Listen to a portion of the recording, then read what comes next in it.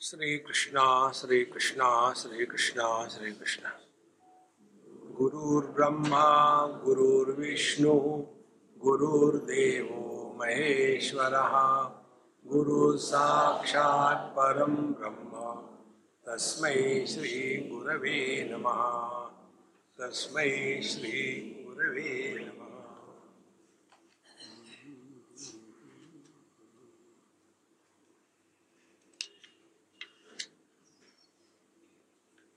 संकल्प साक्षिणं ज्ञानं सर्वलोकैकजीविनं तदस्मीति च यो वेद स मुक्तो नात्र संशयः। तो मुक्ति मुक्ति मुक्ति, ये जो प्रश्न मन में आते हैं ना कि व्यक्ति जब अध्यात्म के मार्ग पर चलता है तो उसको कुछ मिलता है, कुछ नहीं मिलने वाला। मिलना तब संभव है कि जब कोई गुंजाइश हो। जैसे समुद्र में पानी डालना है और क्यों, थोड़ा कम है। देखो महाराज, जो पूर्ण है उसमें कुछ मिला नहीं सकते, उसमें से कुछ घटा भी नहीं सकते। इसको समझने के लिए अपने नींद का विश्लेषण करें। नींद क्या है? मुझे नींद चाहिए। जिसको नींद चाहिए वो नींद में नहीं होता। देखो, और नींद की प्रक्रिया क्या है? पहले हम सबकी ममता ताग बटोरी, तो बाहर से निकल के आ गए, कमरे में आए, बैठे, बिस्तर में गए, लाइट लूट सब बंद कर दिए। उसके बाद एक जप चलता है, मुझे नींद चाहिए, मुझे नींद चाहिए, I want sleep, I want sleep. कब तक चलेगा ये जप? तब तक के नींद नहीं आएगी। जब ये मैं जिसको नींद चाहिए थी और जो चाह दोनों गायब हो जाते हैं, तब नींद शुरू हो जाती है। देखो, तो जब तक के मैं है और कुछ चाह है, भटकते रहो। कुरुते गंगा सागर गमनम व्रत परिपालनम अथवा दानम, कुछ नहीं होने वाला। योग वशिष्ठ में भगवान राम को बताते हैं, वशिष्ठ जी, कि तुम मेडिटेशन करते हो, यही तुम्हारी सबसे बड़ी गलती है।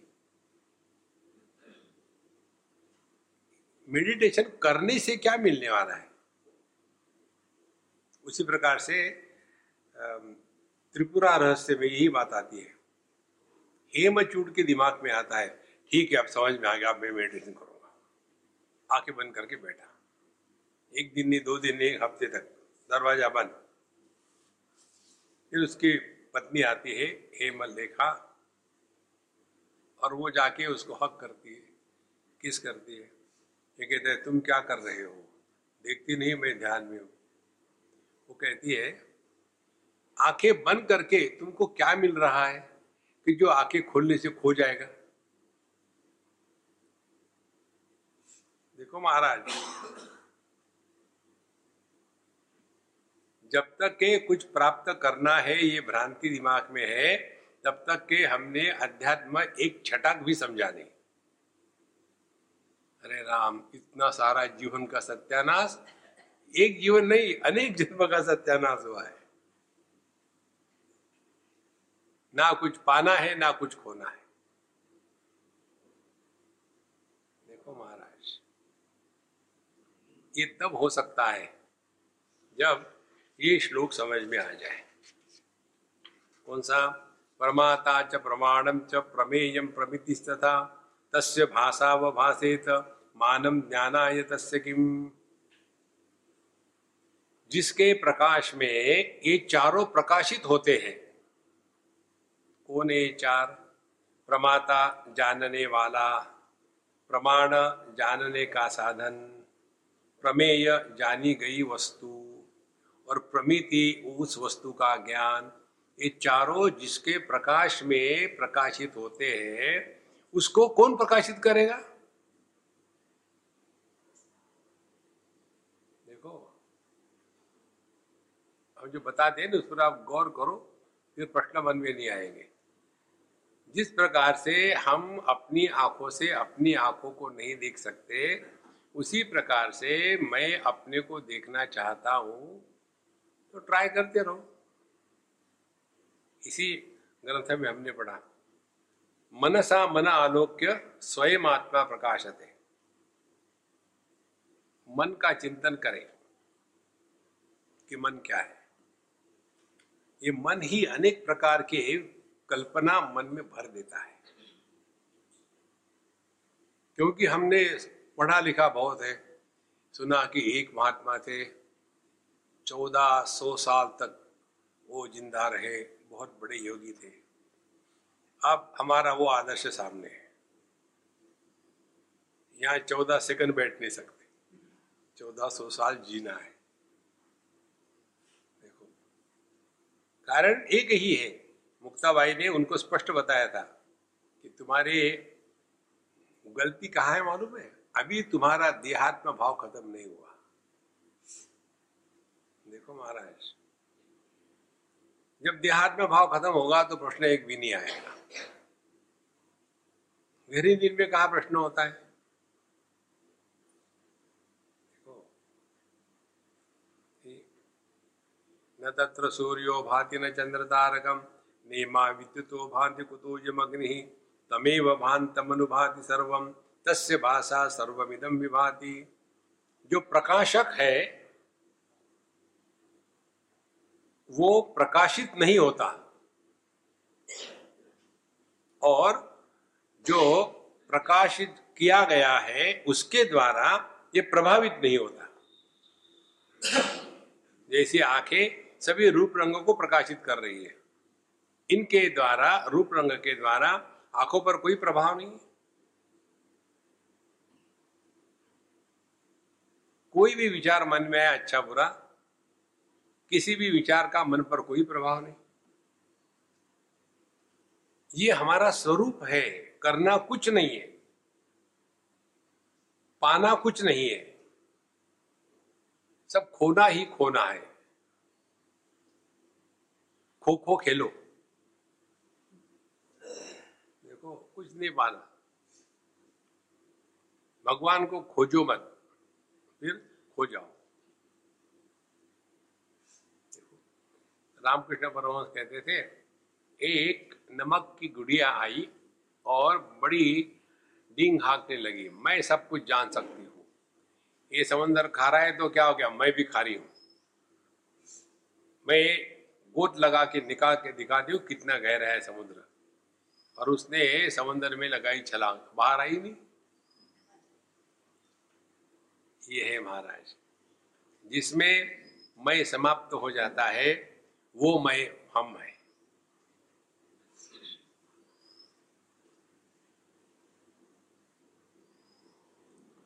कुछ नहीं मिलने वाला। हमने आपको पहले दिन बताया, हमारा सत्संग क्या है? जिम है।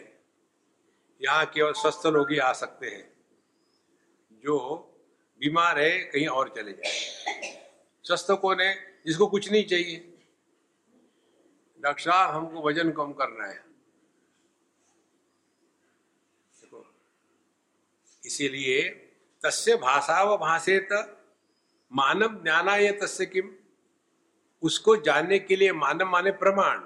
किस प्रमाण से उसको जानोगे? मन को यदि जानना है तो 5 इंद्रिय हमारे पास है, तो 5 इंद्रियों को लगाओ तो भी आप मन को नहीं समझ सकते, क्योंकि मन को शब्द स्पर्श रूप रस गंध 5 गुण नहीं है, और हमारे इंद्रिय केवल 5 ही गुणों में काम करते हैं, और मन में एक भी नहीं है। जिस मन को हम मैं कहते हैं, मन से परेशान होते हैं, उस मैं को हमने नहीं जाना, परमात्मा को जानना चाहते, उस मन से जिसको हमने नहीं जाना। तो उसमें क्या आता है? मानसम तो किम, पहले मन का चिंतन करो, कौन है मन, क्या है मन, तब पता चलेगा। नैव मानसम। व्यक्ति प्रयत्न करता है, अभिव्यक्ति प्रयत्न से शून्य है। देखो, जो ऊंचे सुनते हैं उनको सुनने के लिए प्रयत्न करना पड़ेगा, तो वहां सुनने वाला तैयार होगा, व्यक्ति हो गए तैयार। और जिसका नॉर्मल है हियरिंग एबिलिटी, वो बैठा बैठा है, लोग बोल रहे सुन रहा है बस। लेकिन फर्क क्या है, पहला परेशान होके भी समझ में नहीं आता, दूसरा सुन के भी सुनता नहीं। ये है आनंद। इसीलिए ये जो चार बातें, प्रमाता, प्रमाण, प्रमेय, प्रमिति, ये चारों के चारों जिसके द्वारा बताए जाते हैं, प्रकाशित होते हैं, उसको जानने के लिए चारों एकदम निकम्मे हैं। यदि ये हमने समझ लिया है तो फिर क्या होगा, इस तत्व का दर्शन, ना कुछ पाना है ना कुछ खोना है। कई बार हम ये बड़े बड़े योगियों की पुस्तकें पढ़ते हैं ना, उसमें यही आ जाता है। जैसे सभी लोग एक पुस्तक के मारे हुए हैं, ऑटोबायोग्राफी ऑफ ए योगी, सबने पढ़ के रख दी है। फिर उसमें जो जो बताया है वैसे, अच्छा वो उस पतंग के तरफ देख रहा था जोर से, तो पतंग खींच के उसके पास चले आई। अब ये बाहर जाता है, लड़की की तरफ देखता है जोर से, लड़की तो नहीं आई, चप्पल आ गई। यार इस चक्कर में मत पड़ो। देखो, अध्यात्म ये कोई मिमिक्री नहीं है, उसने किया तो हम करेंगे। हर एक का मार्ग अपना अलग होता है, हर एक का, किसी के जैसे नहीं होता। तो अल्टीमेट क्या निकला, मौज में रहो। भगवान का दर्शन लेके करोगे क्या, बोर हो जाओगे। जिनको भगवान के दर्शन सब बोर हो गए, इसीलिए मौज में रहो, यही जीवन का अंतिम सत्य है। अर्थाकारा भवेद वृत्ति फलेन अर्थ प्रकाशते अर्थ ज्ञानम द्विजानाति सही वार्थ परस्मृतः। अब जिसको भगवान भगवान करके हम परेशान होते हैं ना, अब उसकी परिभाषा सुनो कैसे।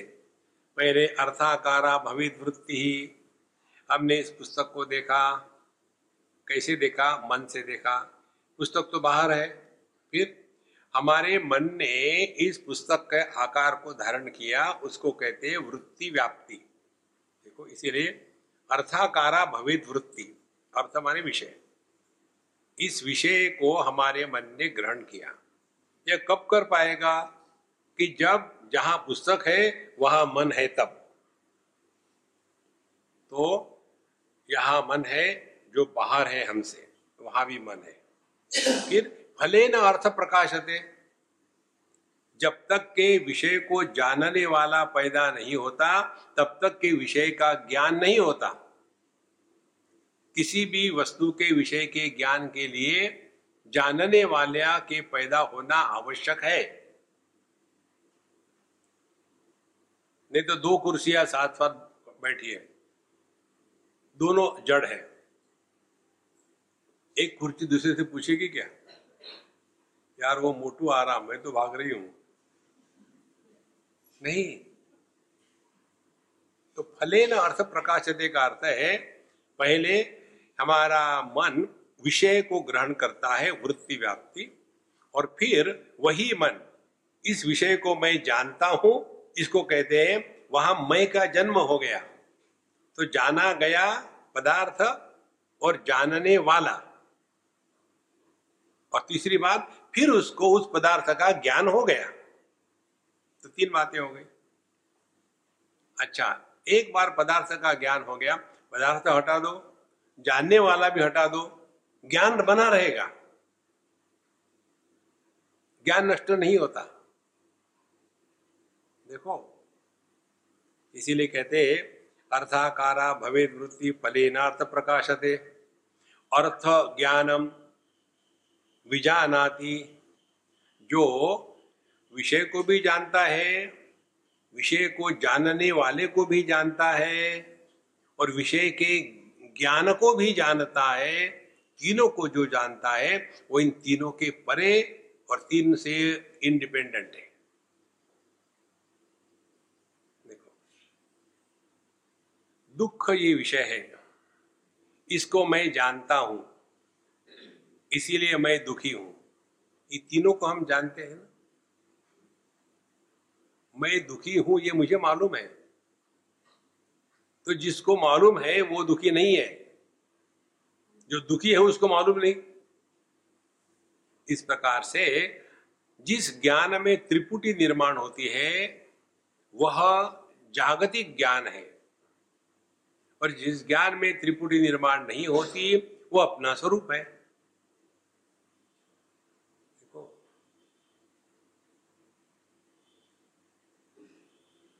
कोई भी वृत्ति ले लो, आप कोई भी वृत्ति ले लो, वृत्ति माने विचार।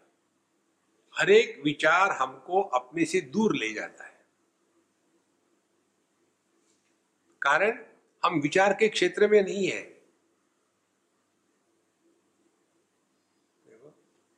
आंखों से रूप रंगों को देखा तो दूर चले गए, आंखों से आंखों को देखा तो विषय भी खत्म हो गए, आंखें भी खत्म हो गई। फिर मन अन्य के बारे में चिंतन कर सकता है। मन को जब उस पर लगाओ कि ये मन क्या है, तो मन गायब। इसीलिए ये तीन बातें, अर्थाकारा भवेद वृत्ति फलेनार्थ प्रकाशते, अर्थ ज्ञानम विजानाति स एवार्थ परस्मृतः, वही अंतिम सत्य है। इसीलिए कुछ पाना नहीं, कुछ खोना नहीं है। शांत रहो, यही चल रहा है।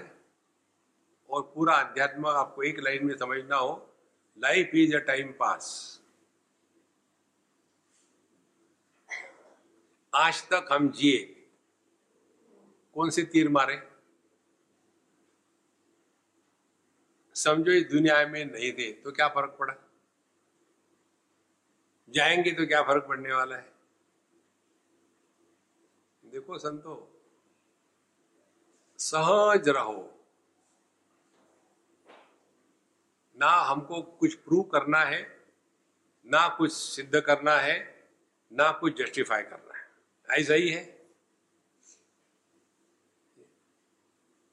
किसी के मुंह ना लगे, अपने मेरे शांत। लेकिन डिप्रेशन में नहीं,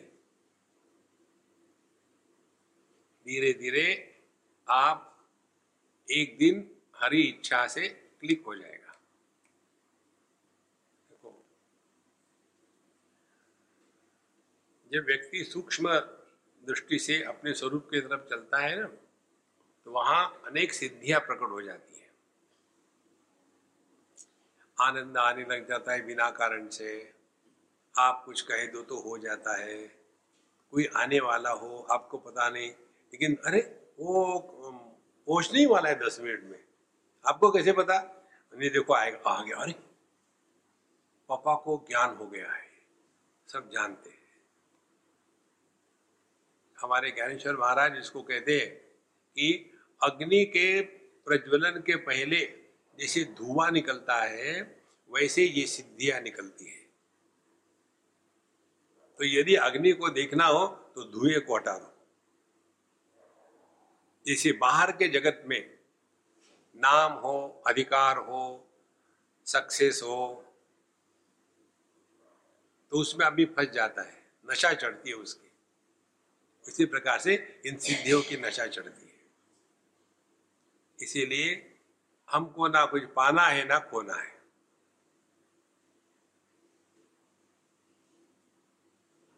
तो पूरी साधना एक ही है, किसी भी प्रकार के विचारों का समर्थन ना करें।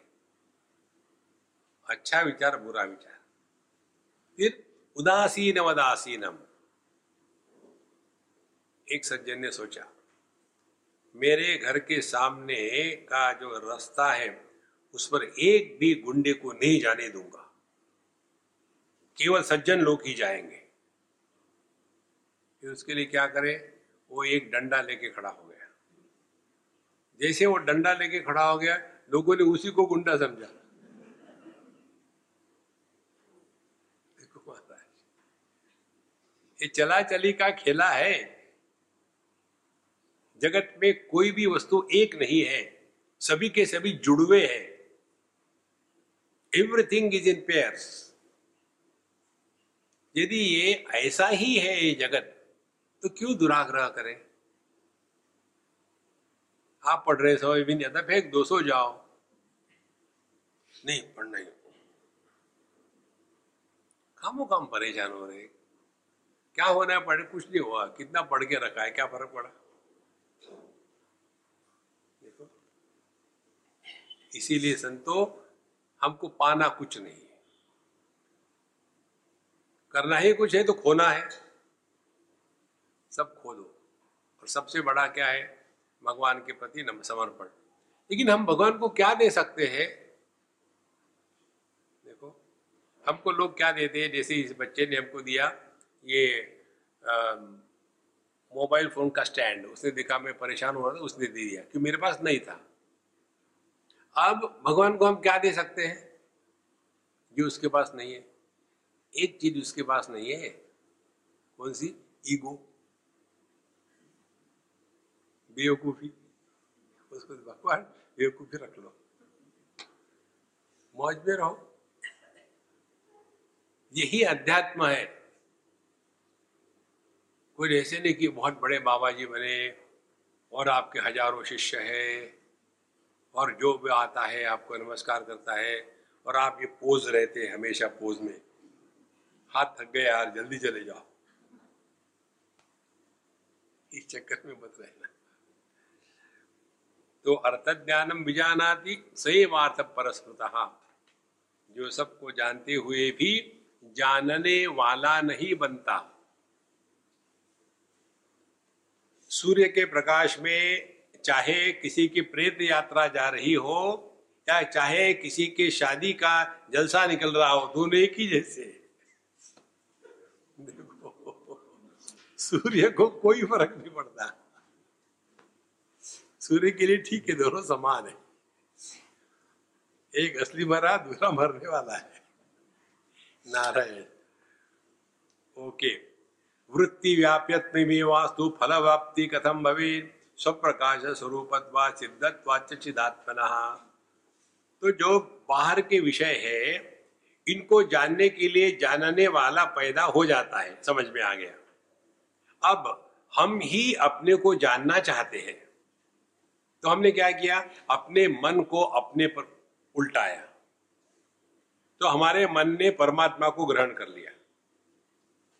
ग्रहण करने के बाद मैं मुझे जानता हूं, जानने वाला पैदा हो ही नहीं सकता।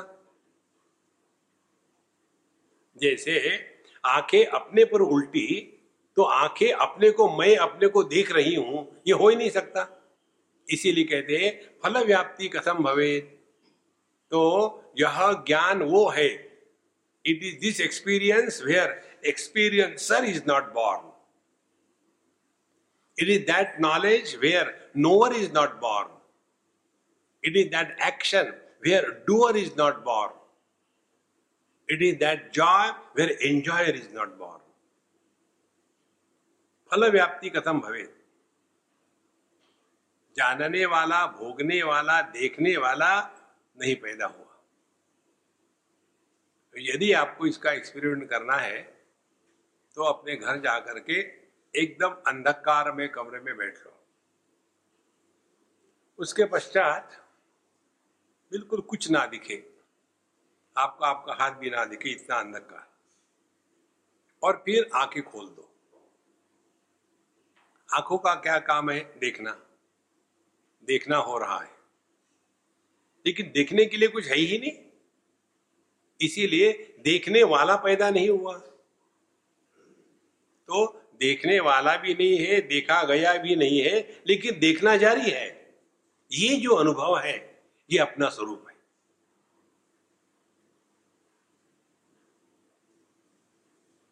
तो हमने इस जगत के रूप को जीत लिया। अब नाम को जीत लो। जगत क्या है? नाम रूप ही है। नाम को जीतना है माने क्या? आपने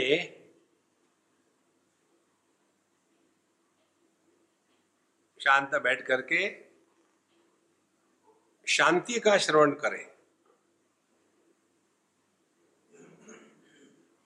शांति का जितना श्रवण करने का प्रयत्न करोगे ना, उतनी आपको बारीक बारीक आवाज भी सुनने को आएंगे। जो क्रिकेट्स होते हैं, बारीक कीड़े होते हैं, उनकी आवाज इतनी सूक्ष्म है कि नॉर्मली हम सुनते तक नहीं। लेकिन एकदम आप शांति की तरफ ध्यान दो, पूरा सब सुनने को आएगा आपको।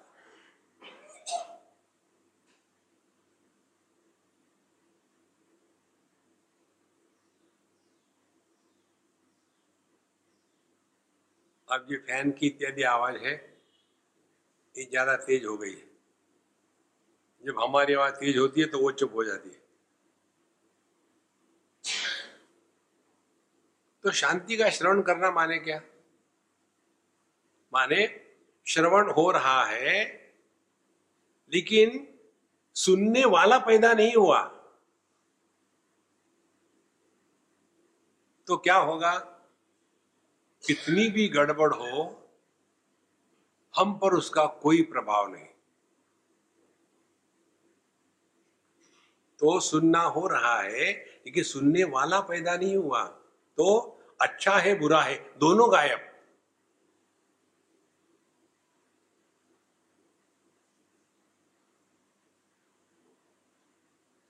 माने आप किसी भी शब्द के द्वारा प्रभावित नहीं हो रहे। तो शांति का सुनना, इसका तात्पर्य है शब्दों के द्वारा प्रभावित नहीं होना।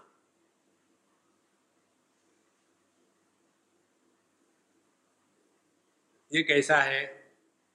आपने तो सभी ने संगीत की सभा देखी होगी, बाल गंधर्व संगीत सभा।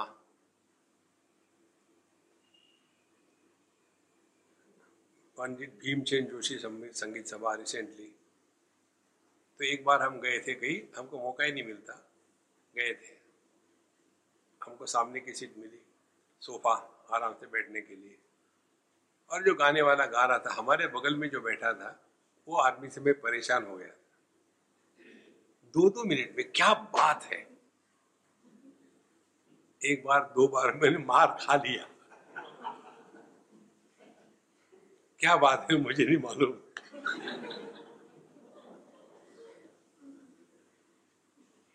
अब वो सुन करके सुनने वाला बन रहा था और वो गा रहा है, हम सुन कहा रहे थे। हम तो देख रहे कि कब खत्म होगा। देखो महाराज, परमात्मा का अनुभव माने अपना अनुभव। अपना अनुभव क्या है? दुखेषु अनुद्विग्न मनाः, सुखेषु विगत स्पृहः, वीतराग भय क्रोधः, स्थितधीः मुनि उच्यते। साधना साधना माने कोई उटपटांग बातें नहीं होती। एक बार अब ये इसमें गए थे कुंभ मेला में, प्रयाग में काफी लोग थे हमारे साथ। तो स्वामी जी यहाँ बड़े बड़े लोग होते हैं, हमको हम दिखाइए कुछ। हमने कहा मेरे साथ चलो और दाहिने तरफ देखो मत।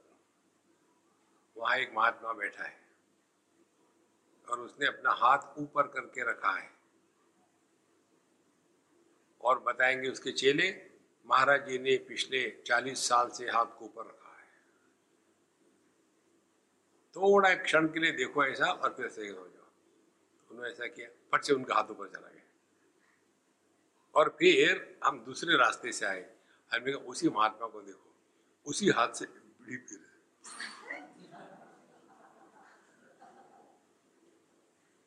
इसमें कहां फंसे जा रहे हो?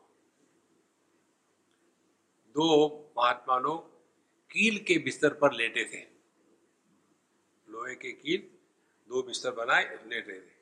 उसमें से एक उठा, क्या कर रहा? यार मैं देख रहा हूं मच्छरदानी कहाँ लगाऊं, बहुत मच्छर है। अब कील पर सो रहे हो, मच्छर तकलीफ दे रहे। इसी प्रकार से हम मेडिटेशन के लिए बैठते हैं और meditation in progress, don't disturb, we are already disturb. हमको किसी से भी कभी भी प्रभावित नहीं होना। इस सब का निचोड़ हम आपको एक वाक्य में बताते हैं। जैसे आप वेदांत का श्रवण करते हो वैसे दुनिया की बातें सुनो। कितने बार सुना, कुछ फर्क पड़ा? लेकिन किसी ने कह दिया कि तुम बेवकूफ हो तो एकदम गुस्से कर गए। इसलिए गुस्से नहीं करे बेवकूफ का, इनको कैसे पता चला? देखो संतो, आत्मा ज्ञान प्राप्ति इसके चक्कर में मत पड़ना। हमको कोई जादू करनी नहीं, कोई नहीं चाहिए। इसे वृत्ति व्यापत्वमेव आस्तु फल व्याप्ति कथम भवेत्। हम स्वयं को जानने वाले नहीं हो सकते। इस पुस्तक को जानना हो तो किसकी आवश्यकता है? पुस्तक, इस पर बाहर का प्रकाश और हमारी आंखें, तीन चीजों की जरूरत है। यदि उस बल्ब को देखना हो तो पुस्तक की जरूरत है क्या? अच्छा पुस्तक ले आओ, मैं देखो है कि नहीं बल्ब? नहीं। इसी प्रकार से अपने आंखों को जानना है, अन्य किसी की आवश्यकता नहीं। वैसे ही हम है, इसके लिए किसी भी प्रमाण की अपेक्षा नहीं है। इसीलिए हम जो कहते हैं प्रमाण निरपेक्ष अनुभूति जो है वो अपना स्वरूप है।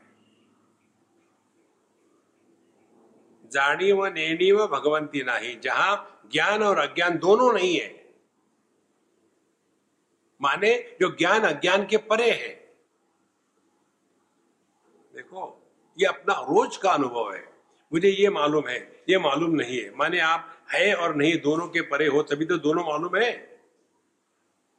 तो ये जो सूक्ष्मता जब बढ़ती है ज्ञान की, बाद में रिलैक्स हो जाता है, एकदम मस्त। सो वृत्ति व्याप्यत्वमेव वास्तु फल व्याप्ति कथम भवेत् स्वप्रकाश स्वरूपत्वात् सिद्धत्वाच्च चिदात्मनः। हमको कोई कहे कि भाई तुम हो, इसका प्रूफ क्या है? दिखाओ कागज, तो एक उसको कस के चाटा लगाओ, और प्रूफ चाहिए क्या? नहीं, बहुत हो गया। देखो महाराज, हमारे होने के लिए किसी अन्य की अपेक्षा नहीं है। अर्थादर्थे यथावृत्ति गंतुम चलति चानांतरे अनाधारा निर्विकारा सादशा सोन्मनि स्मृता।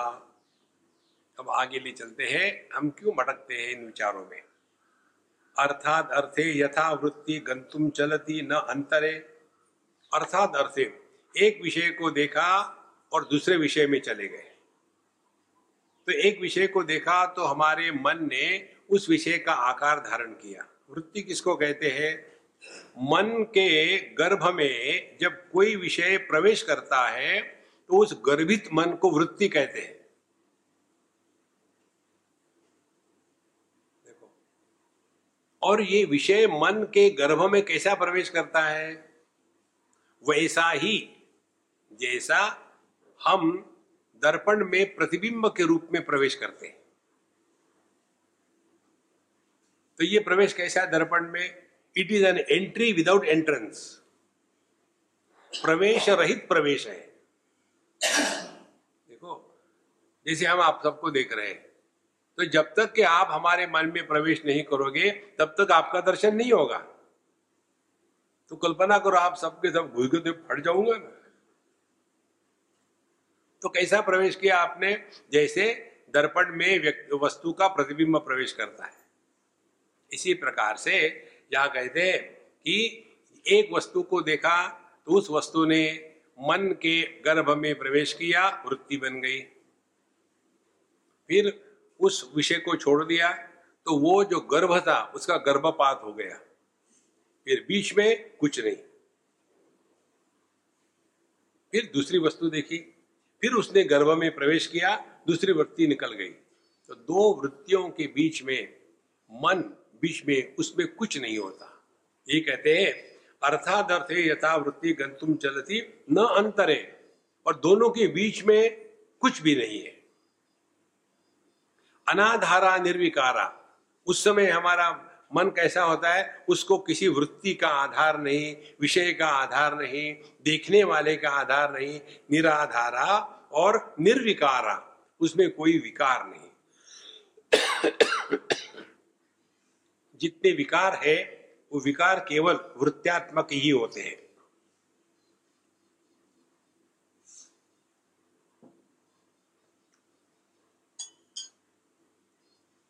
लाल रंग को देखा तो लाल वृत्ति, पीले को देखा तो पीली वृत्ति, मोटे का देखा तो मोटी वृत्ति, पतले को देखा पतली वृत्ति, दोनों के बीच में कुछ भी नहीं। इसीलिए आपको बताया था इसी में कि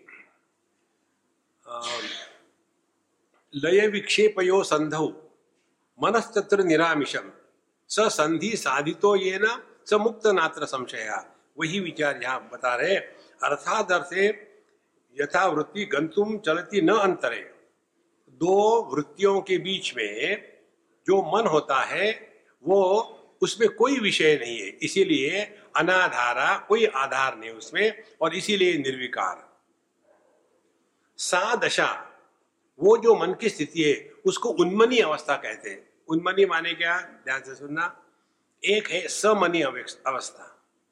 समनी अवस्था माने जिसमें मन विषय को ग्रहण करके मन के गर्भ में विषय वृत्ति रूप से निवास करते हैं, वो समना स्थिति है मन की।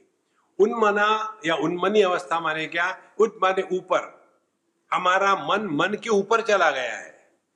मन के ऊपर गया माने वो अब चिन्मय हो गया है।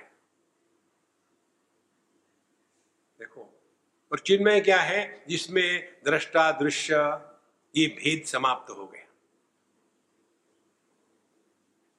जिस मन में वृत्ति नहीं होती वो शुद्ध चिन्मय है, और जब चिन्मय में वृत्तियां आ जाती है तो वो मन है। जब आकार होता है तब बर्फ है, और जब आकार नहीं है तो पानी है। इसी प्रकार से हर एक वृत्ति का एक आकार होगा, आकार को हटा दो तो वो जो मन है वही चिन्मय है।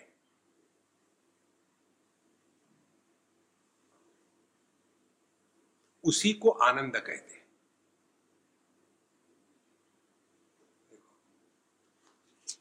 अर्थात अनाधारा निर्विकारा सानशा सादशा सा उन्मनी स्मृता, उसी को उन्मनी अवस्था कहते हैं। उन्मनी का अर्थ ये मत करना कि आप बैठे हैं ऊपर आके चलाई जा रही ये चक्कर में मत पड़ना। एक ने हमको पूछा था, स्वामी जी ये हमको शांभवी मुद्रा सिद्ध करनी है, उसमें बताते हैं कि अर्धोन्मिलित नेत्रों से रखना चाहिए। मेरा होता ही नहीं, क्या करूं। हमने कहा तुमको समझ में नहीं आया। कैसे समझना है, आंखें कितनी है, 2, और आधा माने कितना, 1, तो एक आंख बंद करो, भगवान को आंख मारो। ये चक्कर में अपने आप को बर्बाद मत करना। ये बातें सहज होती है तो ठीक है, उसके पीछे चक्कर में मत पड़ना। मेडिटेशन जीवन का लक्ष्य नहीं है, स्वास्थ्य जीवन का लक्ष्य नहीं है, लंबी उम्र जीवन का लक्ष्य नहीं है। लेकिन हम साध्य साधन विवेक से दूर हट गए, इसीलिए साधन को ही साध्य समझते हैं और फिर उसमें कंपटीशन होती है। मैं आधे घंटे मेडिटेशन में बैठ सकता हूं, बस आधे घंटे। फिर मैं तो 35 मिनट बैठता हूं, अच्छा 5 मिनट ज्यादा। कंपटीशन। इसीलिए योगों के चक्कर में ज्यादा फंसना मत, आपको प्रकृति भी दबा के रखेंगे वो। अनाधारा निर्विकारा सा दशा सोन्मनी स्मृता। अब यहाँ जो सबसे बढ़िया श्लोक इस काम को लगता है ये है, चित्तम चिच्च विजानीयात् तकार रहितम यदा तकारो विषयाध्यासः जपा रागौ यथा मणौ। देखो, जैसे ये जो पानी की बोतल है, अब ये प्लास्टिक के होने के कारण, पानी साफ होने के कारण इसका अपना कोई रंग नहीं है। जब हम इसको ये ग्रीन बैकग्राउंड के सामने रखेंगे तो आपको दिखेगा ये बोतल ग्रीन है, पानी भी ग्रीन हो गया, लेकिन नहीं हुआ। ये समझ में आ गया, बताते चित्तम चिच्च विजानीयात्। चित्त में से तकार हटा दो तो चित्त कैसा लिखते? ची ह्रस्व मात्रा, फिर आधा त, फिर पूला त, चित्त। ये पंजाबी त नहीं, हमारे पंजाबी बंधु मेरा सत्य चित्त आन, सत्तू चित्तू करो। चित्त में से तक निकाल दो तो क्या बचेगा? चित्त। तो चित्तम चिच्च विजानीयात, हमारा मन ही चैतन्य है। कब? तकार रहितम यदा, उसमें से तकार को हटा दो। तो कागज पर हटाने से क्या होगा? तकार किसको कहते हैं? विषयाध्यास, यह भ्रांति कि कोई हमसे अलग है। विषय किसको कहते हैं? अनात्म भावना को विषय कहते हैं। देखो, हमने इस वस्तु को कैसे देखा? अपने से अन्य के रूप में अनात्म भाव में देखा, ये विषय हो गया। अब यदि ये विषय को हटा डालो तो हम तो है ना। जागृत अवस्था हमारा विषय है, वो चली गई, हम ज्यों के त्यों। स्वप्नावस्था हमारा विषय है, वो चला गया, हम ज्यों के त्यों। सुषुप्ति अवस्था हमारा विषय है, वो चली गई, ज्यों के त्यों। समाधि हमारा विषय है, लगी टूटी, हम ज्यों के त्यों।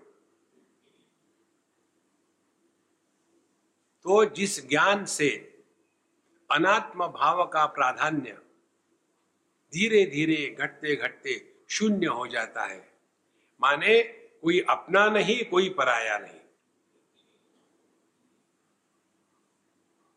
तब हमने चिन्मय स्वरूप में प्रवेश किया है। और अभी हमारी क्या स्थिति है? कोई अपना है, कोई पराया है। जब तक ये अपना पराया का चक्कर है, तब तक कि हम मन के गुलाम हैं। चित्तम चिच्च विजानीया तकार रहितम यदा, तकारो विषयाध्यासः जपा रागव यथा मणौ। और ये विषय को हम अपने से अन्य इसलिए समझते हैं कि हमने इसके ऊपर चिंतन नहीं किया। फिर वही उदाहरण बता रहे आपको, एक आध बार तो क्लिक होगा। रूप रंग स्थूल है, उनको प्रकाशित करने वाली दृष्टि सूक्ष्म है, इसीलिए दृष्टि कारण है, रूप रंग कार्य है। कार्य के द्वारा कारण प्रभावित नहीं होता, कार्य के द्वारा कारण प्रकाशित नहीं होता। दोनों बातें।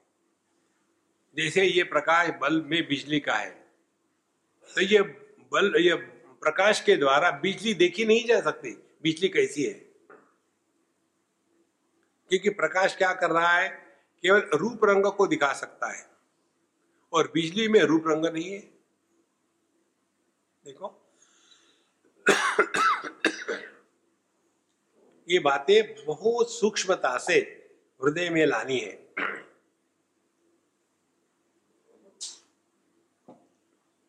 तो चित्तम चिच्च विजानीयात्, तो जहां हमने अपने ज्ञान से अनात्म भाव का तिरस्कार कर दिया, अब कैसे करना है?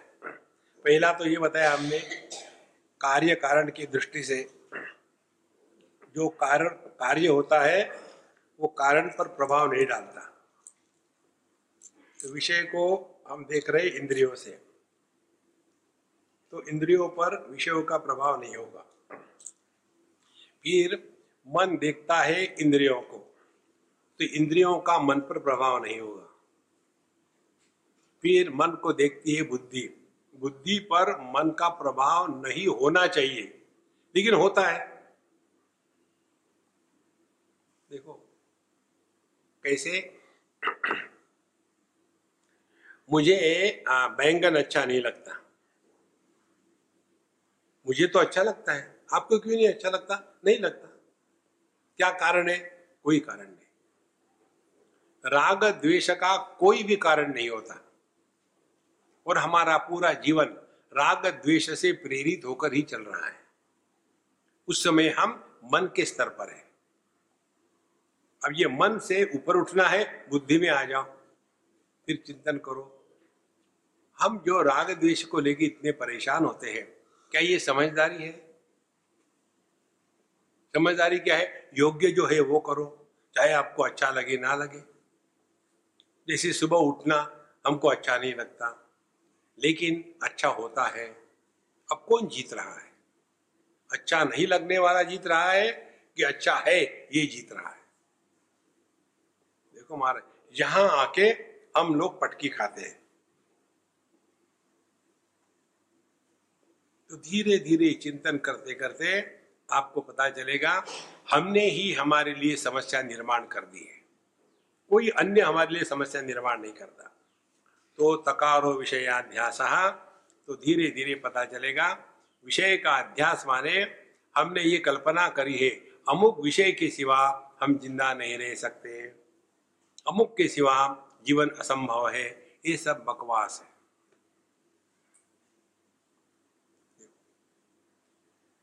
तो तकारो विषयाध्यास जपा राघव यथा मणो, जैसे इस बोतल को दिखाया था आपको, यह हारी दिखती है लेकिन होती नहीं है।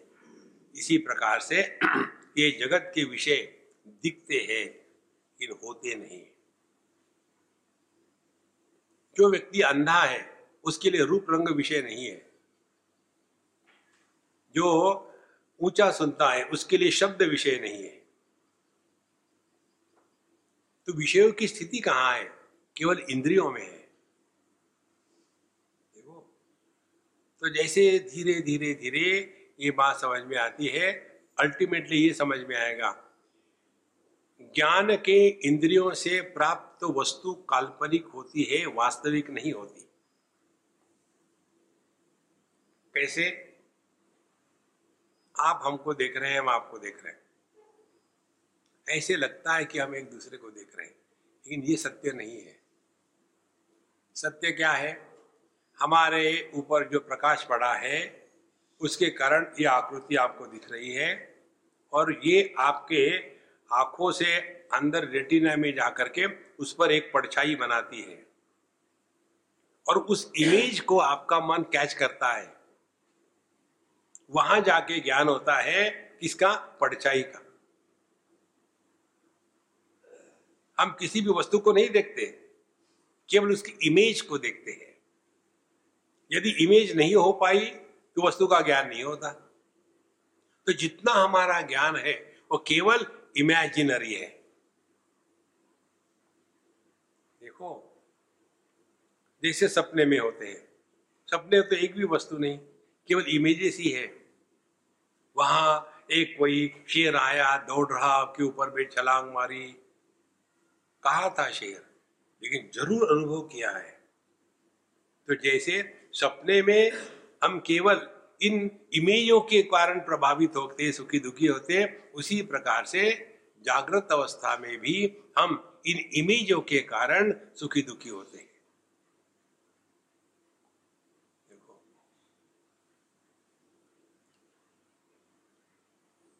अपने आप मन शांत रहने लगेगा, और मन का शांत होना यही मन का चैतन्यकरण है। तो पूरी साधना क्या हो गई? जहां मन का चैतन्यकरण हो गया, आपके दृष्टि में परिवर्तन आ गया। मन वो है जो अन्य के प्रतीति को सत्य बताता है, और चैतन्य वो है जो अन्य के प्रतीति को मिटा देता है। इसीलिए हम लोग दूसरों से प्यार करते हैं, साधु संतों में सबके प्रति प्यार होता है, इसीलिए हम प्यार में गिरते हैं। साधु संत प्यार में गिरते नहीं, क्योंकि वो करते नहीं प्यार, उनके अंदर प्यार होता है। देखो संतों, चित्तम चित्त विजानीयात् तकार रहितम यदा तकारो विषयाध्यासः जपा राघव यथा मणौ। आगे कहते हैं, अब इसको पकड़ना है तो ज्ञेय वस्तु परित्यागा ज्ञानम तिष्ठति केवलम त्रिपुटी क्षीणता मेति ब्रह्म निर्माण मृच्छति। ज्ञेय वस्तु परित्यागा ज्ञानम तिष्ठति केवलम, जिस वस्तु का हमको ज्ञान है उस वस्तु को हटा डालो तो ज्ञानम तिष्ठति केवलम, तो उस ज्ञान में जो त्रिपुटी निर्माण हो गई थी, देखने वाला, देखा गया और उस देखे गए वस्तु का ज्ञान, जो त्रिपुटी है, इस त्रिपुटी का कारण है वह वस्तु। वस्तु को हटा दो तो ना देखने वाला होगा, ना देखी गई वस्तु का ज्ञान होगा।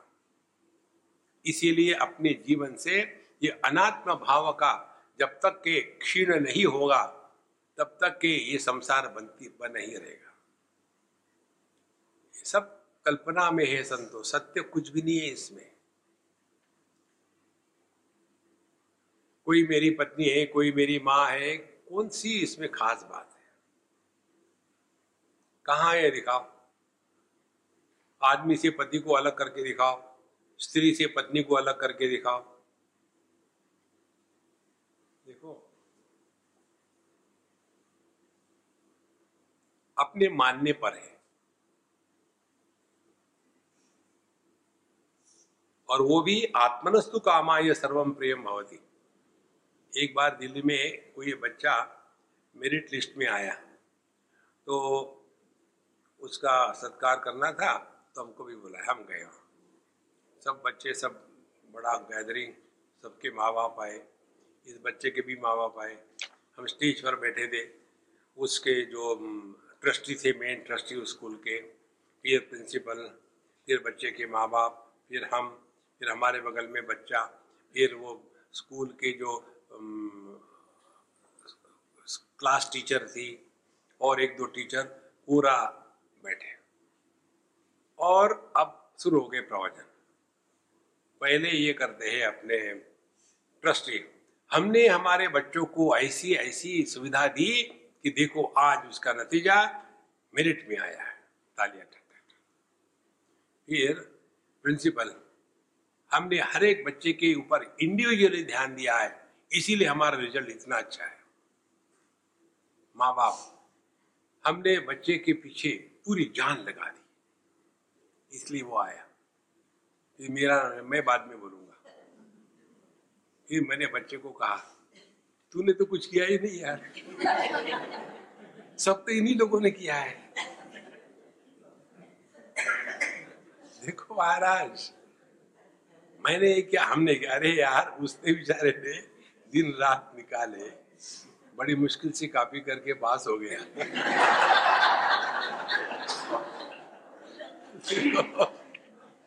और कहाँ फंसे, यही तो संसार है। जहां कुछ है अपने को क्रेडिट लेना है, हमने ये किया, हमने वो किया। एक छींक नहीं रोक सकता आदमी।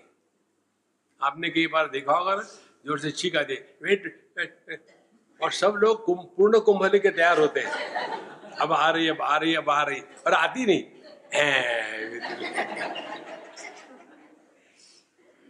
देखिए कितना अभिमान होता है, हमने ये किया, हमने वो किया। इसीलिए नेय वस्तु परित्यागा ज्ञानम तिष्ठति केवलम। जो शुद्ध ज्ञान है उसमें मान अपमान, उसमें लाभ हानि, उसमें जय पराजय इत्यादि कुछ नहीं होता। देखो, आप ये दो बल्ब को दो जगह रख दो, एक भगवान के मंदिर में, दूसरा टॉयलेट में, तो उसको देख के भी प्रश्न तो आते ही, क्योंकि हम प्रश्नार्थक व्यक्ति हैं। तो पूछेंगे ये बल्ब मंदिर में क्यों आया और वो क्यों टॉयलेट में गया? हो गया है तो गया, क्या फर्क पड़ता है? महात्मा गांधी का चश्मा, क्या फर्क पड़ता है? नहीं, हम जानना चाहते हैं, फिर हमको उत्तर तो देना ही है। ये जो बल्ब है ना, इसने पिछले जन्म में बड़े पुण्य कर्म किए थे, दान धर्म किया था, इसलिए। अच्छा, वो टेररिस्ट था वो। अब बातें हो रही, उतने में ये मंदिर का बल्ब फ्यूज हो गया। क्या हो गया? भगवान को अच्छे लगते हैं, लेकिन वो तो अब क्या करे, अब यहाँ का निकालो वहां लगाओ, और वहां लगाया। लेकिन अब वो यहाँ क्यों आया? कोई पुण्य कर्म ऊपर आ गए होंगे। बेवकूफी की पराकाष्ठा, इससे कोई मतलब नहीं। जब ये बल्ब चाहे भगवान के मूर्ति को प्रकाशित करे, चाहे टॉयलेट की गंदगी करे, उसको कोई फर्क नहीं पड़ता। अब ध्यान से सुनो, हमारी आंखें चाहे भगवान की मूर्ति को देखे, चाहे सुअर को देखे, कुछ फर्क नहीं पड़ता। मन में चाहे अच्छे विचार हो, बुरे विचार हो, कुछ फर्क नहीं पड़ता मन को। देखो, चाहे जागृत हो, स्वप्न हो, सुषुप्ति हो, समाधि हो, चैतन्य को कुछ फर्क नहीं पड़ता। तो ये मंत्र ले जाओ, क्या फर्क पड़ता है? देखो, हम आपको कॉम्प्लिकेटेड मंत्र, प्रैक्टिकल मंत्र दे रहे हैं। तो देय वस्तु परित्यागा ज्ञानम तिष्ठति केवलम त्रिपुटी क्षीणतामेति। जिस ज्ञान से त्रिपुटी समाप्त हो गई है, उस ज्ञान को कहते हैं ब्रह्म निर्वाण मृच्छति। उसने परमात्मा स्वरूप में निष्ठा प्राप्त कर ली है। माने जहां देखना हो रहा है लेकिन देखा गया पैदा नहीं हुआ, देखने वाला पैदा नहीं हुआ। जहां कर्म हो रहा है लेकिन कर्ता पैदा नहीं हुआ। जहां भोग हो रहा है लेकिन भोक्ता पैदा नहीं हुआ, उसको कहते हैं ब्रह्मानंद। मनोमात्रमिदं सर्वं चिन्मनो ज्ञानमात्रकम अज्ञानम भ्रममित्याहुर विज्ञानम परमं पदम। इसके बाद के 7-8 श्लोकों में यह ज्ञान और विज्ञान, इनकी परिभाषा बताते हैं। देखो, शब्द का जब तक हम संदर्भ युक्त अर्थ नहीं करेंगे तब तक के भ्रांति ही भ्रांति बनी रहती है। किसी भी शब्द का प्रयोग शास्त्रों में किस संदर्भ में किया है, ये जब तक समझ में नहीं आता तब तक के हम उसी को लेकर के झगड़ा करते रहेंगे। जैसे हमने आपको बताया था, भगवद गीता में आत्मा शब्द इसमें 10 बार आता है। आत्मैव आत्मनो बंधु आत्मैव रिपुरात्मना। तो कौन सी आत्मा, कौन सा है? इसी प्रकार से यहां बता दे ज्ञान और विज्ञान। तो ज्ञान शब्द किस अर्थ में प्रयोजित किया है और विज्ञान कहां किया है, ये हमको समझना है। तो शॉर्ट में ऐसा समझ ले, ज्ञान माने किसी वस्तु की जानकारी, विज्ञान माने उस वस्तु का अनुभव। हमको आत्मज्ञान होना एक बात है और आत्मबोध होना दूसरी बात है। तत्व ज्ञान होना एक बात है, तत्व बोध होना दूसरी बात है। देखो, तो मनोमात्रमिदं सर्वं चिन्मनो ज्ञानमात्रकम अज्ञानमित भ्रममित्याहुर विज्ञानम परमं पदम। यहाँ 3 परिभाषा दी है। मनोमात्रमिदं सर्वम चिन्मनो ज्ञानमात्रकम। शुद्ध चैतन्य जो है वो शुद्ध ज्ञान है, और ये संपूर्ण जगत क्या है? केवल ये मन का विलास मात्र है, और इसीलिए इसको अज्ञानम भ्रमम इत्याहु। तो ये जो भ्रम है, मन के माध्यम से उपलब्ध सभी अनुभूतियां केवल भ्रम मात्र है। आपका मन प्रसन्न है तो हर चीज अच्छी दिखती है, और यदि खट्टू है तो हर चीज बुरी दिखती है। इसीलिए इसी को अज्ञान को कहते हैं। भ्रम माने अपूर्ण ज्ञान, और विज्ञानम परमं पदम। तो विज्ञान का अर्थ है जब हमने अपने स्वरूप में निष्ठा प्राप्त कर ली है, उसको विज्ञान कहते हैं। अज्ञानम चान्यथा ज्ञानम माया मेताम वदन्ति ते ईश्वरम मायिनम विद्यात् मायातीतम निरंजनम। अज्ञानम च अन्यथा ज्ञानम। अज्ञान किसको कहते हैं? कि जब हमारा ज्ञान जो नहीं है वो देखता है। क्योंकि उसमें अपूर्णता है, कुछ तो भी है लेकिन क्या है ये मालूम नहीं, तो कुछ और ही सोच लिया। तो अज्ञानम च अन्यथा ज्ञानम, इसी को साधु संत कहते हैं मायाम एताम ते वदंती। इसी को माया कहते हैं, और इस माया को धारण करने वाला लेकिन माया के द्वारा प्रभावित न होने वाला जो माई है, उसको ईश्वर कहते हैं।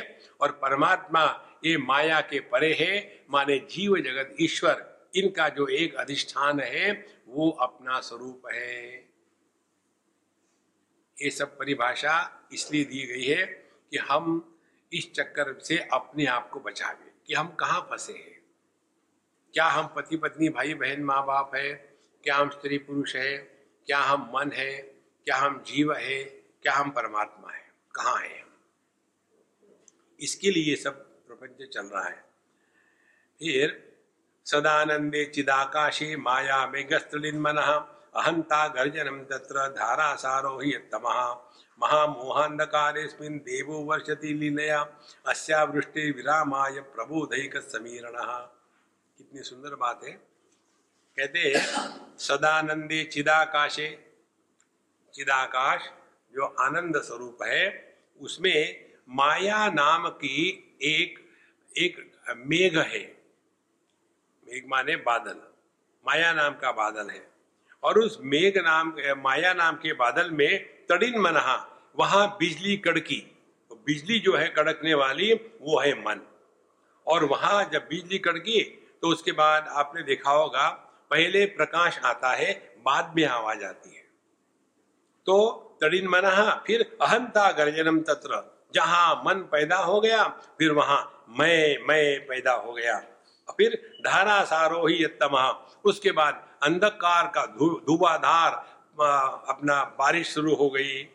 और फिर महामोहांधकार स्मिर, इस अंधकार रूपी क्षेत्र में देवो वर्षति लीलया, फिर हम बड़े बड़े काम करने लग जाते हैं। दुनिया का भला करना है, देश का भला करना है, ये करना है, वो करना है, लग जाते हैं। देवो वर्षति लीलया अस्या वृष्टि ही विरामाय। अब ये जो गलती से बारिश हो रही है उसको यदि शांत करना है, प्रबोध एक समीरण, उसको मिटाना है तो एक ही बात है कि जोर से हवा आ जाए और ये सब बादलों को हटा के ले जाए। तो ये हवा कौन सी है? यही हवा है सत्संग की हवा में। ये माया के जो बादल है ये हट जाएंगे। ये परेशान करने वाला जो मन है ये शांत होगा और इसके कारण वहां अज्ञान की वर्षा नहीं होगी और उसके कारण ये जितनी भी परेशानी सब शांत हो जाएगी।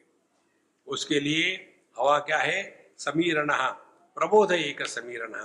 हमको अपने स्वरूप को जानना यही इसके लिए एकमात्र उपाय है। बाकी ये जगत जैसा है वैसा हमेशा रहेगा। इसको आज तक कोई सुधार नहीं सका, इसको कोई और इससे ज्यादा बिगाड़ भी नहीं सकता। हमको लगता है कि देखो ना आजकल कितना भयानक चल रहा है, चारों तरफ टेररिज्म में लोग मर रहे हैं, क्लाइमेट चेंज हो रहा है। आपने सुना होगा, पढ़ा होगा, मोहनजोदारो और हड़प्पा बहुत बड़ी सिविलाइजेशन थी अपने समय की। अब कहाँ गई और क्यों गई? जिस सिंधु नदी के साथ रहती थी वो नदी ही सूख गई पूरी। तो वहां पानी नहीं, कुछ नहीं, सब उजाड़ हो गया। कौन इसको क्या कर सकता है? जितना भी आपका कार का फ्यूल है ना, बायोफ्यूल, वो सब का सब अनेक हजारों लाखों प्राणी जमीन में दब गए और फिर उनको वहां उबाला गया। उसमें से जो निकला वो हमारा पेट्रोल और गैस है। तो आप जब भी जाओगे गैस स्टेशन पे कह देना 4 लीटर दादाजी देना।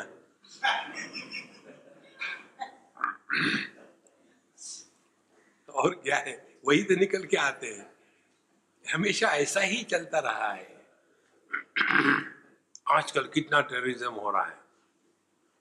हमारे हिटलर महाराज ने जो किया उसकी बराबरी आज तक कोई नहीं कर सकता। देखो महाभारत के युद्ध में कितने लाखों हजारों लोग मरे। ये कोई नई बात नहीं दुनिया में, लेकिन हमको हमें पता नहीं दुनिया कब सुधरेगी। अरे भैया होगी तब सुधरेगी ना। हमारा चक्कर क्या है, ये हिलते हुए पानी में जो प्रतिबिंब है वो जोर से हिल रहा है, बेचारा थक गया होगा ना, उसको कुछ करो। अच्छा उसको बाहर निकालो, फिर उसमें एक कोई जाली डाल के प्रतिबिंब को बाहर निकालने का प्रयत्न करो, होगा तब। इसी प्रकार से ये भगवान की लीला चल रही है, इसमें दुखी होने का कोई मतलब नहीं। भगवान कृष्ण के सामने